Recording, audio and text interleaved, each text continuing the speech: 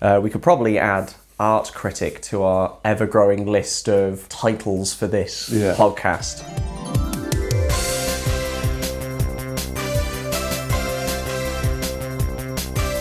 Honest Andy's Discount Moon Show!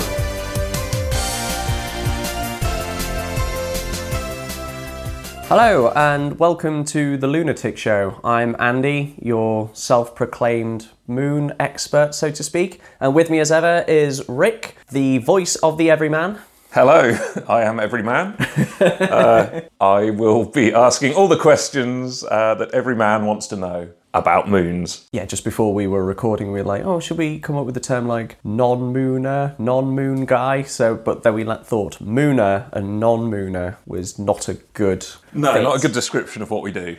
And getting back to episode 5 of the Lunatic Show, let's start as ever with, how are you? I'm good, yes. What have I done this month? I have finally got round to completing Portal. Hey! Playing and Portal 2 from, 2007? Yes. So it was on my to-do list for like 12 years, and it's got done. Did you enjoy it? Yeah, it was good fun actually. The first I heard of it was Portal the Flash game back in 2008 or something. Or I just played, it's like, someone should make this 3D. Because it was all a 2D game with all the portal mechanics and, if you jump into a pit with the portal below it, the momentum will stay within the portal, and so it all works in 2D. Yeah. And I was genuinely thinking, this would be great in 3D, not realising the actual game came first. And then I sort of searched into it in 2009 or whatever and saw, there's this whole thing. Yeah. Like The Cake is a Lie and all that. And the XKCD cartoon talking about people who will play it like 5 years later and still be out of date. And so I saw that. Yeah. And then still didn't care. And so, it was good. So 12 years later, completed Portal. Brilliant. And it's also moon related as well, because there is moon stuff in Portal 2. In Portal 2, yes, there is. I was going to say. Well, you can spoil it now, surely. Oh yeah, I think the rule of thumb is for games, I think you give it a year, whereas TV shows you can't say anything within the first week or two. Right, and then it's good. No, the ending of Portal 2 is you fire a portal at the moon. Sorry, to explain Portal, broadly it's a 3D... you don't think you need to explain it. If you don't know what Portal is, look it up, because it's going to be so much easier to explain. It's so much easier to just read about it and just look at examples than us explaining it via audio without any visuals. But so if you're stuck at the last bit, you've got this far and you can't work out that last puzzle. 12 years later, someone's just going to be clicking on this podcast going like, that's how you do it. That's it. They didn't think to look up walkthroughs online or tips for the last 12 years. I think even at that point in the game, you are forced to look up, because it goes into a set sequence. Yeah. So you can only fire the thing at the moon. That is all they had to do was click. Have you unlocked any of the hidden things in Portal? I don't know. So, for example, if you shoot a portal at the floor on the ceiling, you just keep falling forever. Yeah. You will eventually reach terminal velocity. Yes. And you get an achievement for that. Oh, yeah. No, I should do that. No, I thought I won't go doing all those achievements. And I did look up all of them. I think, they're all probably doable, but time and energy. Give us another 12 years, it'll be done. Yeah, that's what I used to love about the Tony Hawk Pro Skater games, because you could grind on everything, you could do tricks off certain things, and there was just this huge list of achievements that was doable. But now that the games are so expansive, it's just there's no way I can complete this unless I dedicate every waking hour to it. Right, so is it go and find a zebra and do an ollie over them or something? Yeah, exactly that. There was a Tony Hawk's Pro Skater 4, you could go around the zoo, you could do an ollie over the alligators. Right. Things like that. I'm glad that you enjoyed Portal and managed to complete it. What have you done this month? This month has been a very busy month for me. You may have heard that 20 new moons were discovered around Saturn. I have. I saw it on Lunatic's Facebook feed and generally your channel. Yes, I was busy because I was actually involved in the press release for it. Ooh, look at you. Ooh. Was that a bit of paper with crayon and you wrote 20 new moon Saturn? That's very in keeping with the style of the channel, so yes. And then they sort of said, no, we'll do the press release, Andy, don't worry. Just stick to playing on paint. Yeah. Put more eyes on moons. Yeah. Just let him be. Now, I've got a correspondence going on with the guy who discovered them. His name's Scott Shepherd. Notorious. The Scott Shepherd. The Scott Shepherd. As though, well, I do know of him because you've mentioned him before. However, representing the voice of ignorance, that's the audience, who is Scott Shepherd and why is he a notorious moon hunter? So Scott Shepherd has, I think, the record for the most moons found. Before this, it was up to something like 70. He spotted a lot of moons and a lot of planetary bodies. His field of expertise, looking at distant objects in the solar system, trying to find dwarf planets, trying to find moons. I thought you were going to say his expertise is like pottery, but he just looks up from the potter's wheels. Oh, there's a moon. Got a really, really keen moon sense. So this is his full-time job, I guess. Yes. Right. Yes, Yeah. it Okay. is. It's not because I keep thinking like the gentleman scientist with a telescope and I've seen a moon.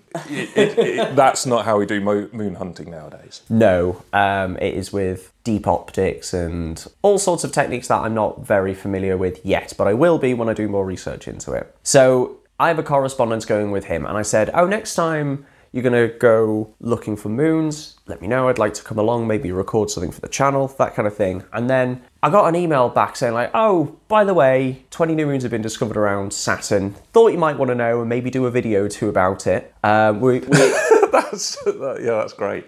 I like the way. Next time you're looking for moons, I know we've already found them, Andy. Don't bother yourself. We found them. Go back to your poxy little videos. We found the moons. We've done the heavy lifting here, boy. Yeah. So I got this news on a Friday, and he said, we announced this on Monday. So I was like, okay, I have the weekend to do these two videos, one about the discovery and one about how to name the moons, because it's going to be another public contest. I'll come back to that in a minute. But the problem is, that Friday night, I was driving up to North Wales to surprise my mum for her birthday, which meant that I couldn't be at my computer all weekend animating and editing and putting together the videos. So I was frantic thinking like, how the hell can I put this video together? I'm gonna have to take the laptop up, I'm gonna have to like record it in the garage, I'm gonna have to maybe just make all the slides at a service station on the way home, because the internet up in North Wales is abysmal. So I was frantically trying to figure out how the hell am I gonna do this?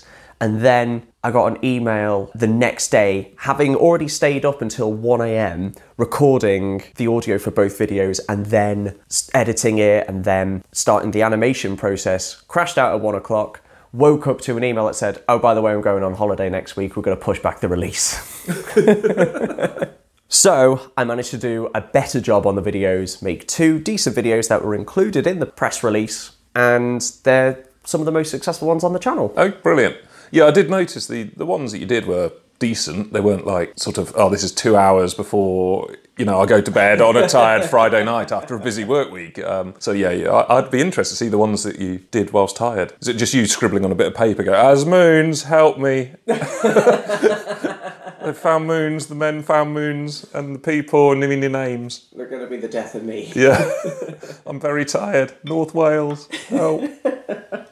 Not quite that bad. Okay. It just basically let me, one, fact check them, because it turns out I said 1 or 2 things wrong. I was able to confirm a few theories of my own of where they came from. Oh, cool. Yeah, because I was like, this sounds like it was part of the late heavy bombardment, but I'm not sure. Actually asked and he said, yes, it probably is. So I was able to get some facts confirmed and do some research into what I could potentially name these moons, because the 20 new moons of Saturn, the public are allowed to name them. All 20 of them, as opposed to 5 last time, because the last time they did this contest, it was 5 for Jupiter's moons, but now it's 20 for Saturn's moons. Are they basically just bored of... We've named so many here. Just, yeah, whatever. So, yes, being voice of the public, I've got a great name for a moon, Andy. I've got a very good idea what this name will be. Is it? You'll never guess. It's Moony McMoonface. So funny. Yeah. Am I allowed to call it Moony McMoonface? You're not. You and every other person who's commented on this video is not allowed to call it that, because there are certain rules in place. These moons were discovered in existing orbital groups that have naming conventions. And the groups that they were found in were the Inuit group, the Gallic group, and the Norse group. So 17 of these new moons are in the Norse group, and they have to be named after giants from Norse mythology. But there's loads of them. They're called Jotun in the actual Norse mythology, and there's hundreds of them. So you just find one that sounds cool and submit that as a name. Yeah, is that basically it? That's it. I just go to Wikipedia, I find some Norse giant called Gragnar or something. So how do I send it? Do I put it in a postcard, or how do I physically? Do I knock on the door of the institute? If I've got a name, how do I, as a member of the public? You tweet them. Last time, when naming Jupiter's moons, they had a Twitter account called Jupiter Lunacy, and you could tweet at them with hashtag name Jupiter's moons. They've done the same again for @Saturn Lunacy and hashtag name Saturn's moons. So you come up with a suggestion, fire it off in a tweet. Is that it? So I do Gragnar hashtag Saturn Lunacy. That's it. Tweet @Saturn Lunacy. That's right. I want to submit Gragnar as a name, hashtag name Saturn's moons. Right. And it'll be included. Cool. Is there sort of a tie break of this is a great name because? Yeah, they want kind of encouraging creativity. So they're like, oh, photos and videos, things like that. That's more likely to get you picked. Because that's what happened last time. That's how I got my names picked. And also, that's how others got theirs picked as well, because they were a bit more creative with submissions. Oh, cool. Yes, that was, of course, you did a video. I did. Of your moon names, which were? Euphemy and Philophrosony. That's it. So that was the Jupiter one. And then some children in Cornwall, was it? Yes. Had a picture of a panda. Yes. They found a name, I think it was the daughter of Zeus and Selene, or Selene. I forget how you pronounce it. That daughter's Pandia, who is, I think, goddess of the moon, something like that, or Greek moon deity of sorts. There's quite a few. This school also happens to sponsor a panda at London Zoo that they're quite keen on, so they wanted to call it Pandia.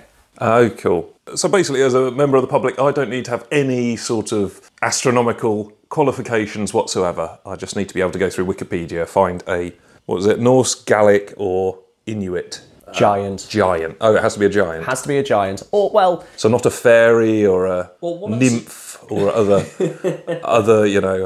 mystical beast. It has to be a giant. No, you can have, like, giant beasts. One of the names I've submitted is Amarok, which is a giant wolf in Inuit mythology. Another one that I've submitted for the Norse mythology is a giant wolf called Managam, who is theorized to swallow up the moon during Ragnarok, which is the Viking apocalypse. Right. Yeah. Oh, well, you got to have a job. Well, yeah. It's like, come the apocalypse, we've put you down to swallow the moon.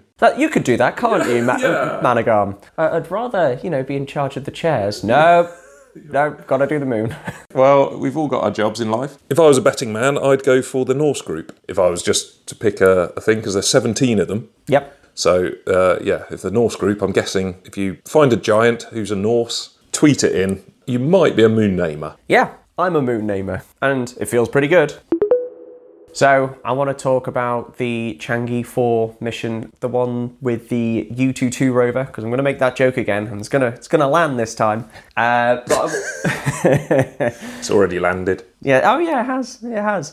I want to talk about this little rover because I saw its name doing the rounds again, and I thought, oh, have they found or released more images of the gel-like substance, which turned out to be meteor glass on the moon? But no, it was just saying that it's going to wake up. Can I just stop you there? Yep. It's going to wake up. Yeah. Now, being a robot, I thought robots don't need sleep. Why is it waking up? Why has it gone to sleep? So it's gone to sleep to conserve its batteries, because this little rover is solar powered. So during the night, which lasts for 14 days on the moon, because the same side faces us every single time. So if you think about it, it's always facing the Earth and it takes 28 days to go around. So it's going to be illuminated for 14 of those days, and then it's going to be in darkness for the other 14. So for 14 Earth days. Yeah, 14 Earth days. So a lunar day lasts 28 days. Now, it has a little nuclear power generator on it, I believe. I think it's a nuclear power generator, but it also has batteries as well. And these batteries are charged during the lunar day, which is 14 Earth days, but to conserve power and to keep it going for longer, it powers down during the lunar night to conserve energy. Okay, cool. So it's going to wake up? It is going to wake up, and it's going to do more travelling, and it's going to pootle around a bit more. Now, originally, this rover was only designed to last for 3 lunar days, so that's about 3 months. But based on the last rover, Yutu-1, or just Yutu rover, it kind of bottled out after a couple of lunar days. So they're like, no, we want to make it better. So while this was planned for 3 lunar days, it's going to last probably a few years. Wow. Yeah, which is quite incredible. So I thought, well, it's lasted 10 lunar days so far, which is, as of recording, it is now 289 days into the mission, and it is quite close to taking the record. Do you know the name of the moon rover that has the record? Without looking at the notes? Without looking... Yeah, I was going to say, I could cheat very, very easily.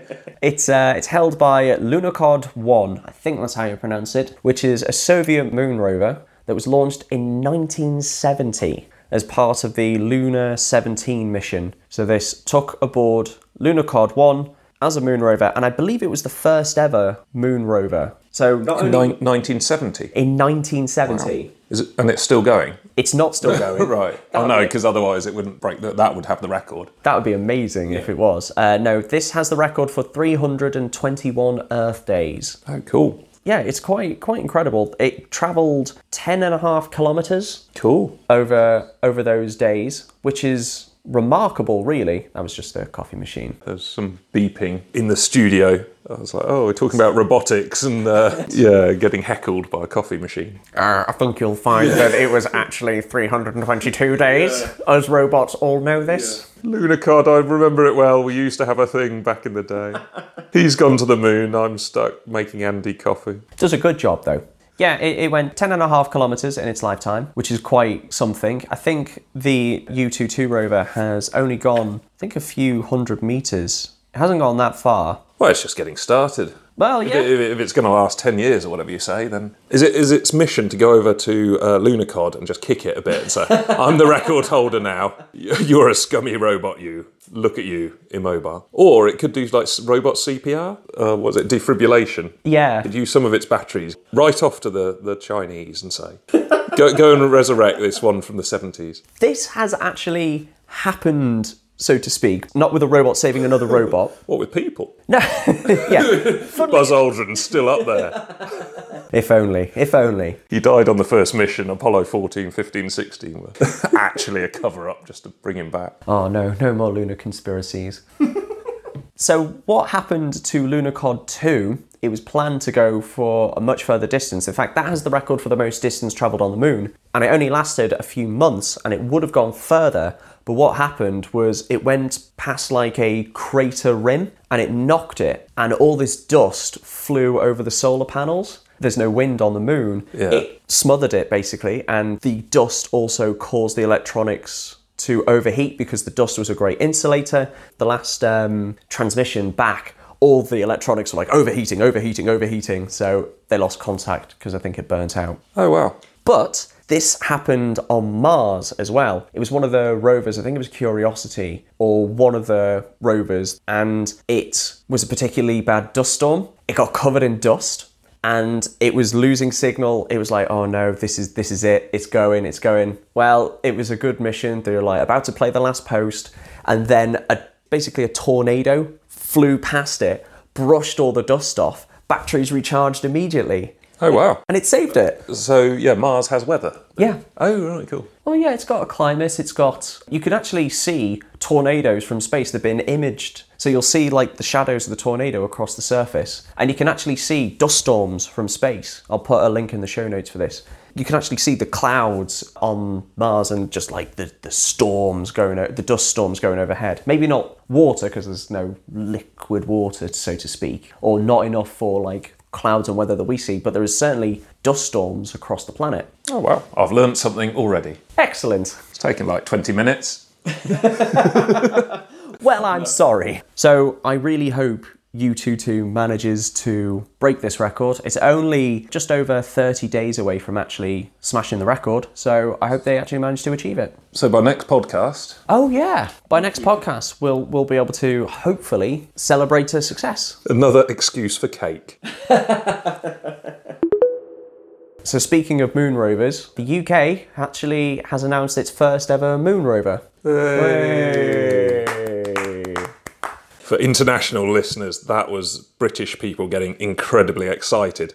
Oh yeah, we're over the moon. That is literally the most we're legally allowed to applaud or cheer or show any sort of emotion.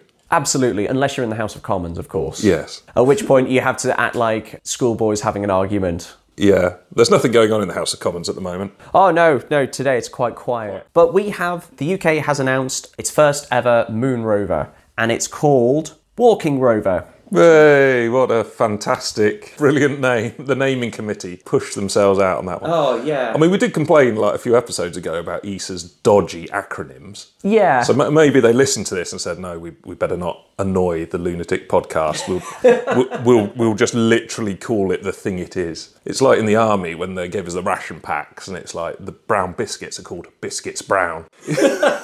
and the fruit biscuits are called Biscuits Fruit. Well, it's good to be to the point. Yeah, that was it. It's like, can you not just give it a little brand name or something? Yeah. No, Walking Rover. Yeah, I mean, I know why it's called that. It's because it's a box with legs and it is a walking rover. But come on, call it something like Moon Spider or something cool, maybe even after a Latin spider. The tarantula. Yeah, that's it, yeah. Just literally any sort of anything. Even Walkie McWalkface, arguably.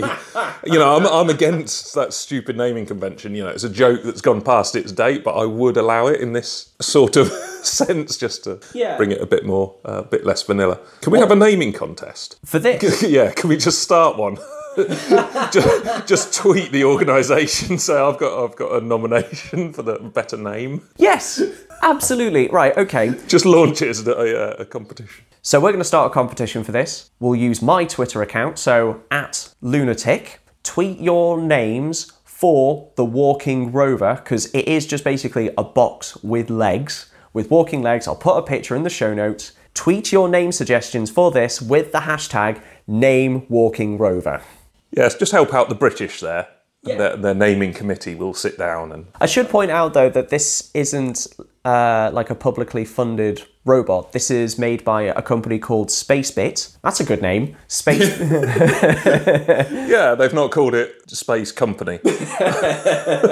They're a British private space company called Spacebit, and they have teamed up with a US robotics company called Astrobotic, and they are going to have the lander. So Astrobotic are going to create the lander, and Spacebit are going to create the walker that's going to go on the lander. The lander's also going to take up lots of other equipment as well. I think 13 other probes as well as the walking rover. So they're basically just going to dump a swarm of robots onto the surface. Is it like Hunger Games, but for robots?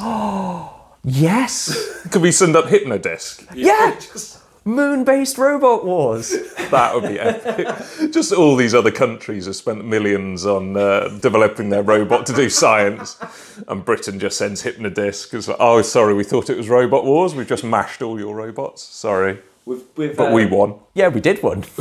Oh, Hypnodisc would absolutely tear the legs off this as well. But the walking one would have double the weight limit as well, because you had a weight limit of 100 kilograms, but walkers could have 200 kilograms. That is nerd. We've talked about your Robot Wars fetish. Fetish? Predilection, I think. Yeah. Going through your teenage years. Yes. I think fetish is too strong a word, but you entered a robot competition, so yeah. And I did used to build robots out of Kinects and have my own little Robot Wars contest. Oh, you didn't hit them, did you? No, my own personal ones. Oh, cool. We didn't talk about that. Oh, they were just made out of Lego. They weren't anything amazing. Like, I wasn't there welding at age 12 trying to build this amazing robot. Did you then fight them? Was it like you and a mate? Me and my brother. Oh, cool. Yeah. Could you actually smash the Lego, or was it like more push them out of a ring or something? So we came up with rules, and it was a case of if bits fall off, then that counts as like damage, because you'd have like Lego like pullback motors kind of thing. So we'd like push them into each other. If they flipped, they're out unless you put a Shreemec on them. Right. My dad actually built a wooden arena for us as kids. So we Cool. And so we had like a pit. We had the corner patrol zones. We had loads going on. How big was the? I think 2 meters by 2 meters. Oh, cool. So it's fairly big. Yeah. Oh, that's good. It was a very proud dad moment when he unveiled it, and then Mum was just like, "Where are we going to keep it?" Immediately raining on the parade. Have you still got it? I think I might have, actually. I think it might be he's either scrapped it for firewood or it's still in the garage. If it is, I'll ask him to take a photo of it and I'll put it in the show notes. Yeah. If there's no photo, then it's been burned. It didn't exist and it was just a childhood fantasy. Did someone dress up in like a beard and pretend to be Dr. Noel Sharkey? No, they didn't. We should have got Mum, put on the beard. No, I'm trying to do something here, Andrew. No, Mum, we need an adjudication. I'm trying to balance the family accounts, do dinner, and make the household run while you lot are playing bloody Robot Wars. I'm certain this counts as damage, Mum. Just like, yeah, but we're overdrawn. We need to get this sorted. But he didn't put a Shremek on it. Going back to the walking rover, I think this little robot, which is only going to be about 1.5 kilograms, so it's not heavy at all. It looks like one of two things to me. It looks like the creepy doll head from Toy Story, the one with the spider legs. Yeah. And it also looks like the head that grew arms and legs from The Thing. John Carpenter's The Thing. Yeah, I assume these will go on the show notes. They will. Yeah, because when I saw that, I was like, oh, that's the spider demon from Doom. Okay. I was going to say you can Google that now. But so I kind of think, hang on, the only moons I know, apart from the moon, are the ones from Doom. The ones I knew from the beginning of the podcast were Phobos and Demnos. Yes. And now we're sending spider demons up there. This just sounds like an origin story. Oh, yeah, it does. It does look a lot like them, you're right. Especially that one. Is there a minigun on the one they're sending up? There isn't a minigun, unfortunately. However, it does have a camera. That would be a lot easier boss to defeat. Where you're firing plasma guns at it and it's just taking photos. I wonder if it'll be like that company that taped the GoPro to the satellite, the one that you were talking about or worked for. It might be something like that. So yeah, I like how it's come back around to Doom again. Yeah.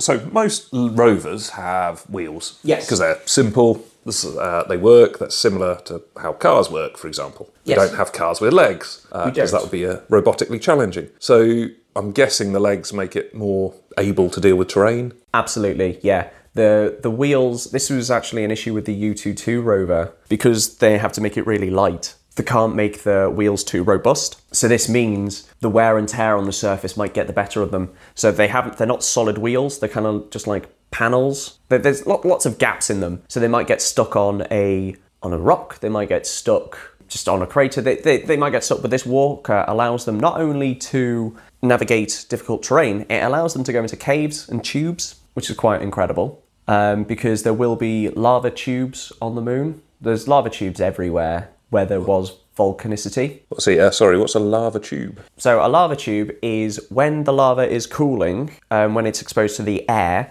it's going to cool down quicker, so that turns to rock. But if you've got a lot of lava, the bit in the middle is still going to be liquid. So the stuff on the outside is rock, but the middle is liquid. What's going to happen is it stays as a cave and the lava drains out of it. And it leaves behind a tube and a cave.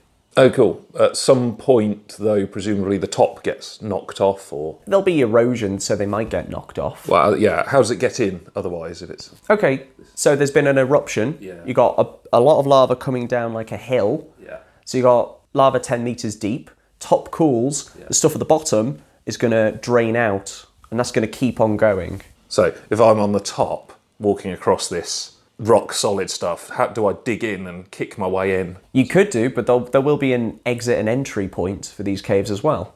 Okay. Like, I've actually been to some in America. The tubes were actually part of a river. So they were originally a lava tube, but then the river formed and goes through these tubes now. But it looks amazing. Oh, cool. This is getting suspiciously like the Minecraft podcast. And lava flows and how it interacts with rivers. Yeah, we talked about Portal. Now we've talked about Minecraft and Doom. I'm not a gamer at all, but yeah, this is swiftly coming into a gaming podcast. So back to the walking rover with the excellent name. It's going to be launched in 2022, I believe. It's one of these like private endeavours. So we'll come back in 3 years and hopefully the UK will have finally got something on the moon, because this isn't the first time the UK has actually tried to get something on the moon. No, that was tried to help the Israelis, wasn't it? That was ESA, that's the right. European Space Agency that we're part of. But as like a sole British endeavour, Oh, right. Britain has tried to get to the moon, but failed spectacularly. Hey. Go Britain. So one of which was called Lunar Mission 1, which was, I think it was a Kickstarter. No, it was a Kickstarter. Just the level of effort and professionalism that the British moon attempts take. Oh, we'll have a Kickstarter. Okay, so we'll do good artwork. It'll get funded. This is two guys in the pub drinking too much. It's like, we're going to the moon. I promise you. How, Tim? A Kickstarter? Patreon. If Kickstarter doesn't work, we'll do Patreon. Yeah, we'll get them. Backers, $3 per mile. But yes, Lunar Mission 1 started in 2014 as a Kickstarter fund, and the plan was we're going to send a robot to the moon. It's going to bore down into the surface on the dark side of the moon to get more samples, and then I think it was meant to come back. They didn't really flesh it out. They just said, oh, we're going to go to the moon, bore a hole, get some samples, and then maybe bring them back. But while they were going to bore a hole, they were going to let you put your own personal time capsule in this hole, so you could upload family photos, you could give some of your hair and DNA, like what that guy did with the tardigrades on the moon. Yeah, I saw this. You can pay on sort of Kickstarter to go and pollute the moon. Yeah. Pollute the moon is a great way of describing it. 500 quid were these time capsules. You can put your favourite songs, favourite videos, basically a USB stick full of stuff, put that on the moon with some hair samples and whatever, and that's your time capsule on the moon. But thankfully, this mission never came to be because it was closed down due to tax reasons. And what were they, Andy? So HMRC slapped the company with a huge VAT bill. I know it well. I'm self-employed.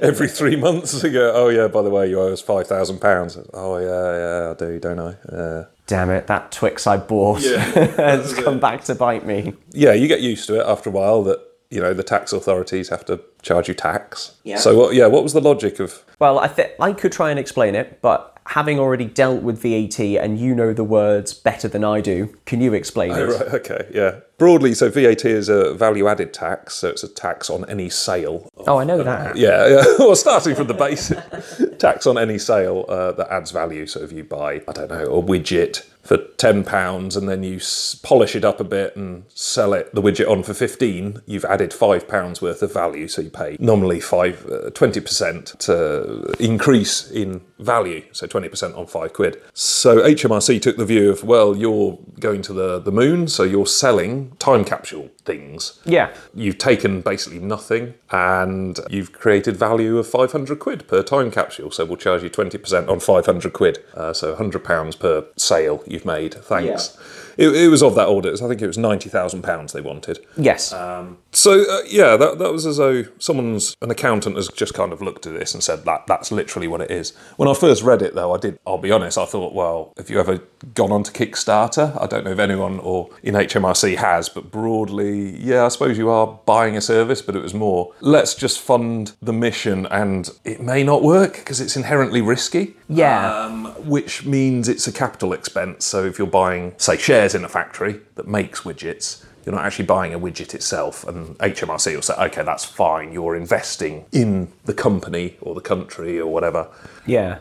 We won't charge you VAT on that. So they were arguing it's a capital expense because you never know, they might not actually get a time capsule on the moon. Yeah. Which, to be fair, yes, is probably correct. Whereas HMRC are saying, well, no, you've sold a thing for 500 quid, therefore it's VAT. The analogy they used was vouchers. That's that, because if you go into a shop and you buy a gift card, you pay VAT on the gift card. You haven't physically bought a thing, you are buying something for someone else. So that in a way, that's kind of like capital that they're going to then spend. But because they are getting a tangible thing at the end of it, it's a voucher, which can be taxed. And that's how HMRC came down on these guys. I would say, though, broadly, if you buy a voucher from, I don't know, M&S or something, you will get something for that voucher. Yes. Whereas if you say, oh, you're going to go to the moon, if I was giving 500 quid to these guys, I wouldn't expect a guaranteed result, let's be honest. Not against their professionalism, just because getting to the moon is bloody difficult. It is. And, you know, as per... what was it, the Indian mission, the other week or month. Everything fine, and just the last minute it went wrong. Yeah. So there's a high level of risk on it. You can see the argument why they're saying that's a capital expense. It's a risky proposition. It's not it's a donation to a sort of semi-charitable type effort. So I think they're appealing it. Yeah, but this was back in 2014. Is it? It's been 5 years. Oh, right, they're not going to. Or they will probably do their legal paperwork a bit better this time. If they're going to try again, yes, they're going to have to really step it up a gear. Yeah. So now that we have a solid plan that's not involving Kickstarter to get to the moon, hopefully we'll be able to get there within 3 years with a rover with a better name. I've got a suggestion. Can we call it Jimmy Car? Because it's kind of like a car, because it goes around, but also it was sort of enabled by tax avoidance. That's mean, but true. Well, we didn't get to do it last podcast, but we will this time, because it's now time for Moon of the Month. Hey, sorry. Sorry, I Delayed enthusiasm. yeah, I didn't know what do we do for Moon of the Month? It's been so long. Moon of the Month. This month is the Hunter's Moon. Fantastic. So called by the Anglo-Saxons because apparently this is the month where game is fattened and it's time to start preparing for the coming winter. So you fatten up your livestock, get ready to batten the hatches and feast over the winter. There are other names for it, many other names actually, but my personal favourite was Dying Grass Moon. Why is it called that then, Andy? Because the grass dies around this time of year. Yeah, fair one. Trees, plants and leaves are therefore dying during the winter season, hence Dying Grass Moon. When I first looked this up it's the Hunter's Moon, it's Hunters with an apostrophe, and Hunter is a name in America. It's like quite a popular name. It's the first time I ever heard it was in Paranormal Activity 2 when they called the kid Hunter. And I thought, that's an odd name for a child. And ever since then, I just heard it all over the place, like people calling their child Hunter. Yeah, it's a alright name. But It is an alright name. I'm not criticising. Yeah, I'm just thinking of other names that are professional. I mean, surnames are traditionally professions. Like, any Smith is a blacksmith or... John Constable. Yeah, that's it. Yeah, any other Smith. Harry Potter, presumably. Taylor. There's loads. But Hunter as a first name, you're kind of like painting that kid into a corner for what profession they're going down in. Well, I don't think you have to. It's not... No, that's the rule in America. Nominative determinism or... But yeah, they're not calling their kids vlogger. They're not calling their kids banker or tax avoider. Advertising executive Smith, come here. But yeah, when I read Hunter's Moon, I thought, who is Hunter and why does he get to have a moon named after him? But then a little digging made me realise, it's actually hunting. It is the moon for the hunters. I think they've put the apostrophe in the wrong place because there's more than one hunter. Oh, so should the apostrophe, so it'd be hunters? It's possessive of a plural, so hunters apostrophe moon. Okay. It implies there was literally only one hunter, which is probably true nowadays because, if we want food, we go to the supermarket. So maybe they have updated and they've done a census and so like literally there is only one person hunting who needs this moon. Somewhere out near Stow-on-the-Wold, there's a guy called Gary who just shoots wild boars, and he hasn't bought a torch. You know more about naming moons, so you should know this. It reminded me also of Hunter's Chicken. If you go to the pub, you get Hunter's Chicken. Yeah. And it's just like, if you're a hunter and you come back with a chicken, it's like, what the hell have you done? Because chickens are domesticated, so you've just gone out to the garden and just shot your own chicken. Or your neighbours. Like, you're not a hunter, you're just a thief or an idiot. We have a family of 17, John, and you come back with one measly chicken. Yeah. Oh, it's got barbecue sauce and bacon on it. Yeah. Right, hang on, where do you get the bacon? Once again, a pig, that's a domestic animal. And you cured it for 2 weeks to get this bacon. That always confused me. Why is it called Hunter's Chicken? Because it is chicken, barbecue sauce, cheese, and bacon. That is not traditional or like ornate that you would equate with the word hunter. That's just like pub grub. Yeah, call it pub chicken. Yeah, well, it should be called generic pub stuff because barbecue sauces. That's got nothing to do with hunters. No, but it's like the Ploughmans. That's not eaten by Ploughmans. That was developed by the Cheese Marketing Board. Really? Yeah. I didn't know. I don't like Ploughman sandwiches. Oh, right. So I've never had one. Never considered it. So what's in a Ploughman's? It's generally a plate of things like salad, cheese, bread, pickled eggs. Oh, that's pickled why. eggs, and pickled onions, chutney. It's just a selection of stuff. Main thing being cheese and what can go with cheese. So the cheese marketing board says, how can we sell cheese in a pub in big wadges? Well, give them stuff to go with it, right? Here's your salads and chutneys and breads. Yeah. Who would eat this? Well, a ploughman. There's a nice traditional name. Oh, okay. Yeah, I see it. When I worked in a pub, I was putting away like the plates and whatnot, and the chef was devising a menu, and then he perked up and was just like, "Oh, what would you like as a starter?" I was like, "Oh, I quite like chicken and chorizo." I was like, "That's a good idea. Full of salt, make people drink more." And I felt quite devious then, and it's like, "Oh no, what have I done?" Did they then call it like the sailors' chicken chorizo thing? No, sailors' dinner. Just called it chicken and chorizo. Oh, okay. P.S. Please drink more. Very local Moon news now. Yes, very local Moon news. I use Facebook and the local newspapers in America to try and find some stories, and it's been a bit dry in terms of news. There hasn't been anything major or anything that I really want to make jokes about. There have been some tragedies that I thought, no, we won't joke about that.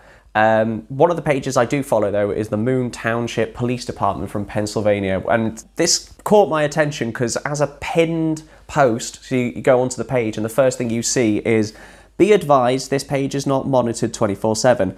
Dial 412 blah, blah, blah, blah, blah, or 911 for emergencies to report a crime." I like the idea of having to open up Facebook Messenger to report a crime, like, "Hello, help, I'm being murdered." Frowny face.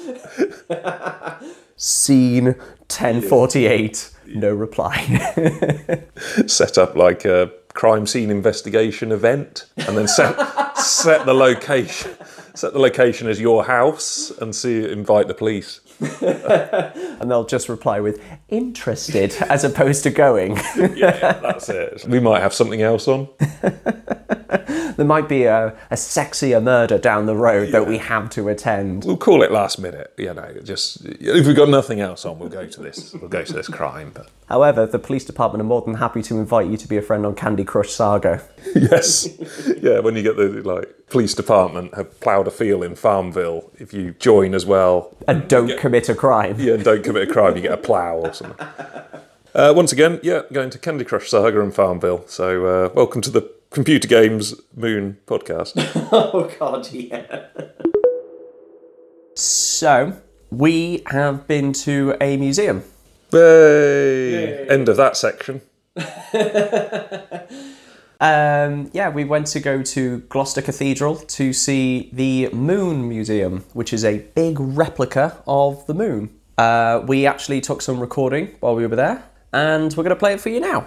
It may or may not work. Our expensive outdoor recording kit is very similar to the inexpensive indoor recording kit we use. We will see. It's probably just full of echoes of children shouting around Gloucester. But yeah, let's see what happens. So we're at the Museum of the Moon, or the Moon Museum, whatever you want to call it, at Gloucester Cathedral, looking up at the, I think, east side of the moon at the moment. And it's quite striking, isn't it?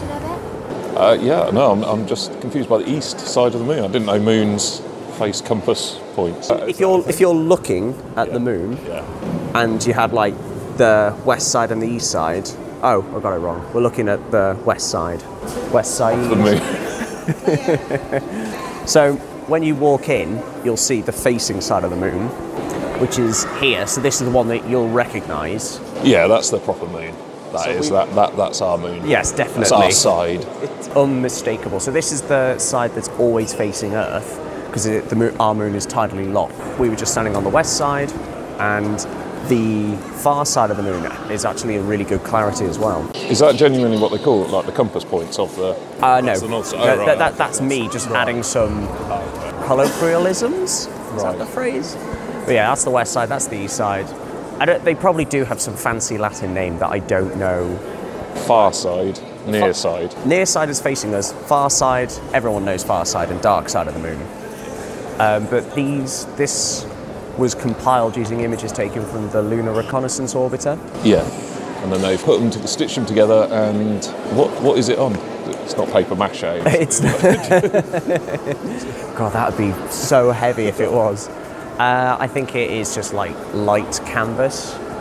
No, it doesn't say what it was made from, but its scale is 1 to 500,000. Each centimetre of that surface covers 5 kilometres. Wow. Okay. Those craters are big then. They're I massive. haven't quite realised. Yeah, during the Apollo 11 landings, as they were coming down, they were like, oh no, we're going to land in a crater. You couldn't see the crater that they tried to land on from here because it's so tiny, but if they'd have landed it, they wouldn't have got out. Right, okay. So it is basically a very spotty teenager, the moon. Spots within spots. It's acne riddled. Yeah. You get, there's some stunning examples on the other side, but you get craters that are so big, they're known as basins. So the dark patches are basins. There's a great example up at the top there. That was a crater that was filled with lava. Okay. And you can see here, on the front of the moon, that the white crater there in the bottom half, that's known as the Tycho crater, and you can see the streaks going across the moon. Yes. Yeah.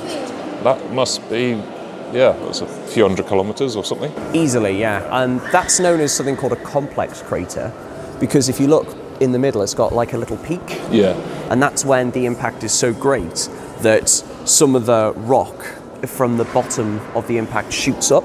It's kind of like like Newton's law of reaction. Like if you throw a rock in a pond Yes. and the water coalesces around. Exactly that. So last time I came to have a look around here, there were more people doing the Leaning Tower of Pisa, trying to hold up the moon. Cool, yeah, we should probably describe how big it is. Yeah, it is massive. 4 people high. Easily. Probably look. Well, it's 21 metres across. Is that right? So I'd say... This is the model moon, not the real moon. No, the real moon is not 21. It's a bit bigger than 21 metres. So at the bottom of the moon, there's a great example of what's known as crater dating. So if you look at that crater, and it's got some little ones in the middle of it, but then you've got some other craters that have smashed into the rim of it, and you're able to date when certain impacts have happened on the moon. And then there's this thing called saturation, crater saturation, when the surface is so covered in craters you can't tell where the old craters were anymore. Whereas the basins, the dark patches that are filled up with lava, they don't have a lot of craters in it, so that means that part of the surface is younger than the heavily cratered bottom of the moon. Should we go look at the dark side? Yeah, yes. Let's see. I'm home to see Pink Floyd. So the far side of the moon looks a lot like Mercury. As in the planet or element?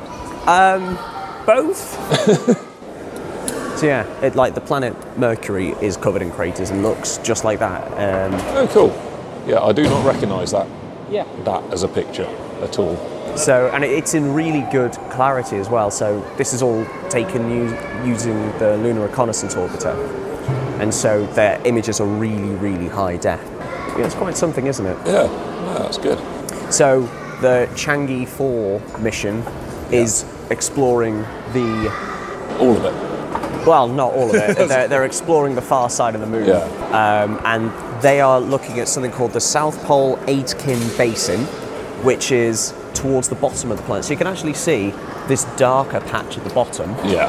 That is one huge impact. Yeah, it looks a bit flatter than the rest. Yeah, that is one huge impact that happened years ago, and there've been more and more craters since, and there's not a lot known about it. And this may have shaped the moon as we know it. So there's a lot of research going on there. And that's where the Chang'e 4 mission is and where the Yutu-2 rover is. Okay, so that was us in the museum, maybe. Yeah, we haven't listened to it back nor edited it, so it could have gone well or not. So what do you think of the Moon Museum now that you've had some time to let it sink in? Yeah, it was good. I mean, I'd argue it's not a museum, it was a sort of thing of the moon, unless we missed all the museum bit. There was a volunteer with a leaflet. Right, okay, cool. That was the museum, yeah. A museum with one exhibit, I argue, is probably not a museum. But no, I mean, it was a big moon. And no, it was really good. What I liked was the far side of the moon, which you don't really ever get to see. Because when you're looking at the main side, you can say, wow, that's the moon. Yeah, exactly. I recognise it. And then the far side, it was, what's this foreign object? Yeah. What the hell is this? It's and it is quite striking when you see it. Yeah, because it was 21 metres across. We have confirmed this now. On the clip, you may or may not hear us arguing about how big it is. It'll probably get cut. Right. But yeah, no, it was really good to go and see it, especially as it's only over the road for you and me. But yeah, I wouldn't come from Australia or anything to come and see it. Well, you don't need to, because the moon has toured all over the world. It's gone... As in this model of the moon. The moon also has as well, yeah. This model of the moon has toured the world. There's like videos of it in Dubai. It has been to Australia. Pretty sure it's been to like Sydney. It's been amazing. And next week it's going to Birkenhead. Wow. What a lucky moon. And I'm allowed to slag off Birkenhead because my family are from there, and I was practically raised in Birkenhead because Mum had to go see her family every weekend, and I got dragged along, which is why I have a slight Scouse accent occasionally, and certain words like work. Might calm down. Yes, that one gets trotted out quite often. Like whenever this happens, and I'll say something like work while I'm actually at work, and a Scouse word slips out. It's like the scene from Finding Nemo where all the seagulls start repeating that one word because they'll be like work. I said work.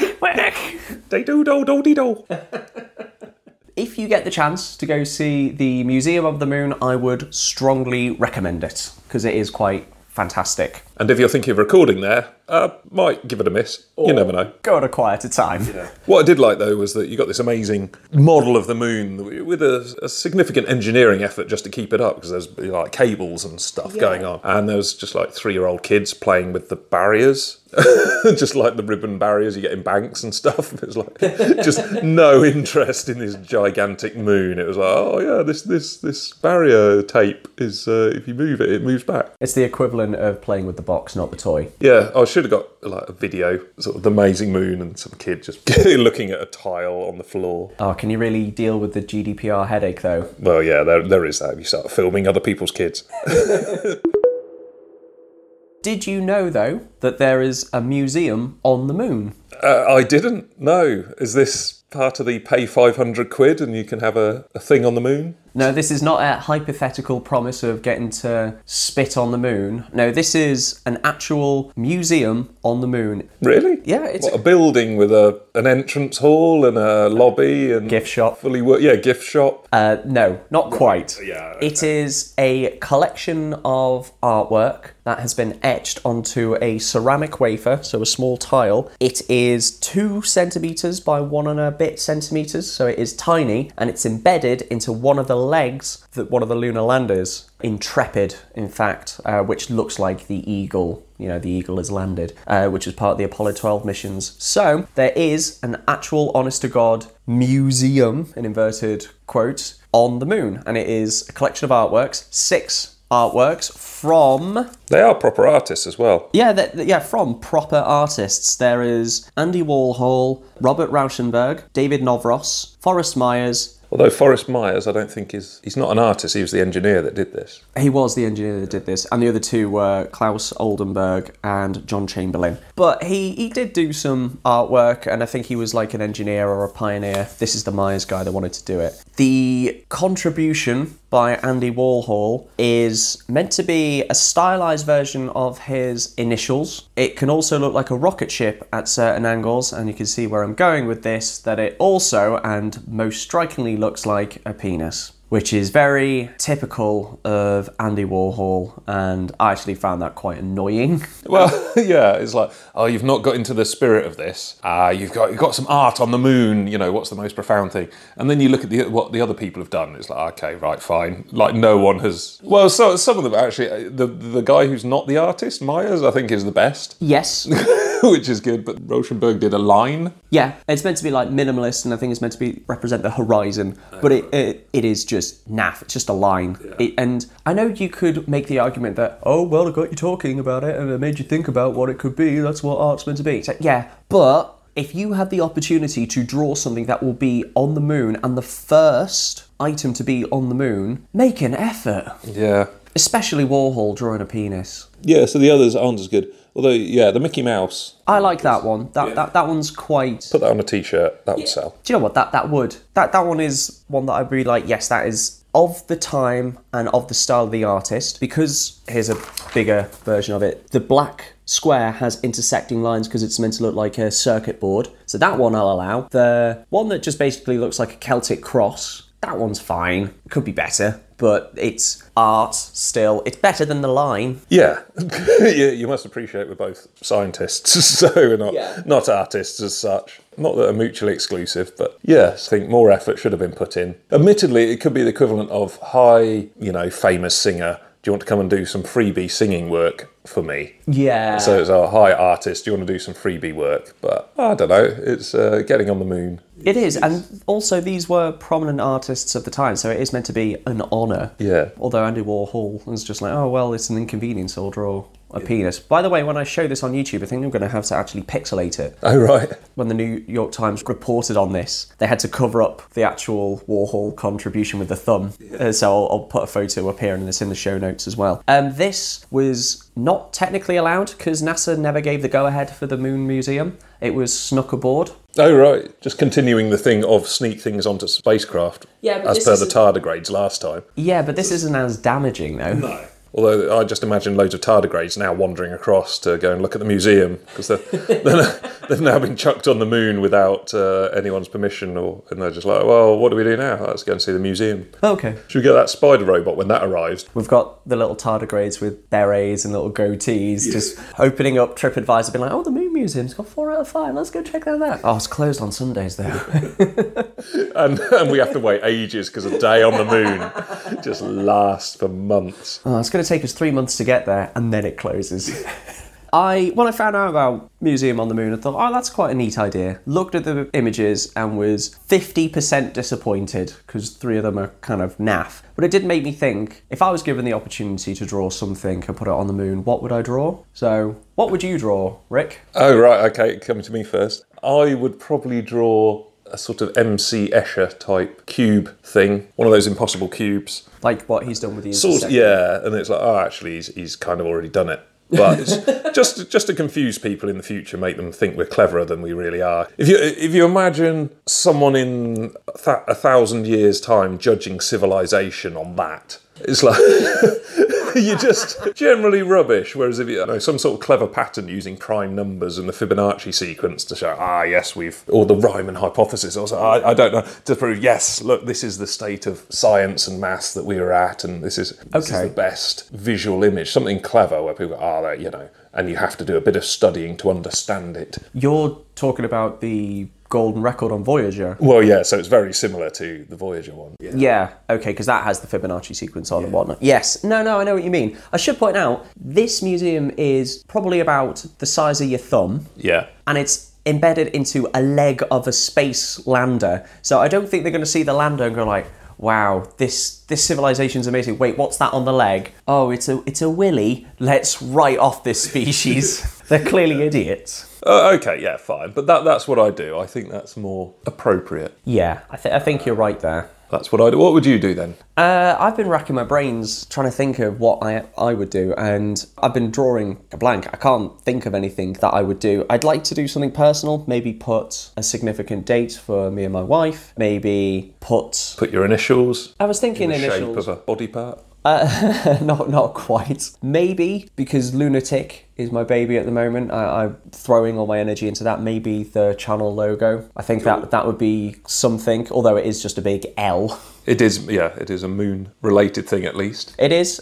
So I think maybe the channel logo, not for brand purposes, but because this is something that's dedicated to moons of the solar system. So it's not corporate branding, advertising on the moon. No, this would actually have a purpose. At least that's the mental gymnastics I've done to come to the conclusion that it's okay to put a logo on the moon. So all in all, okay, there's a museum on the moon. By that you mean a set of 6 very small pictures, 3 of which are kind of rubbish. Yes. Isn't that every gallery though? Basically, yeah. Like, it's always smaller than you think it's going to be, and only half the artwork is actually any good. So we spent too much time critiquing art, so we'll probably run out of time to actually talk about everything wrong with Moonraker, so we'll make time for it next time. Yes, that long-running feature that will keep going. I think I've looked at the next 2 minutes of video, and I thought, there's only one thing wrong in my notes, and it's like, oh no, actually, there's a whole load. That's going to fill up another segment, so yeah, we'll do that next time. Brilliant. And hopefully you two will have broken the record for the longest running moon rover, and it would be quite nice to celebrate that. And make the joke again. Do you like U2 too, Rick? I do like U2 as well. Hooray! Oh, hang on.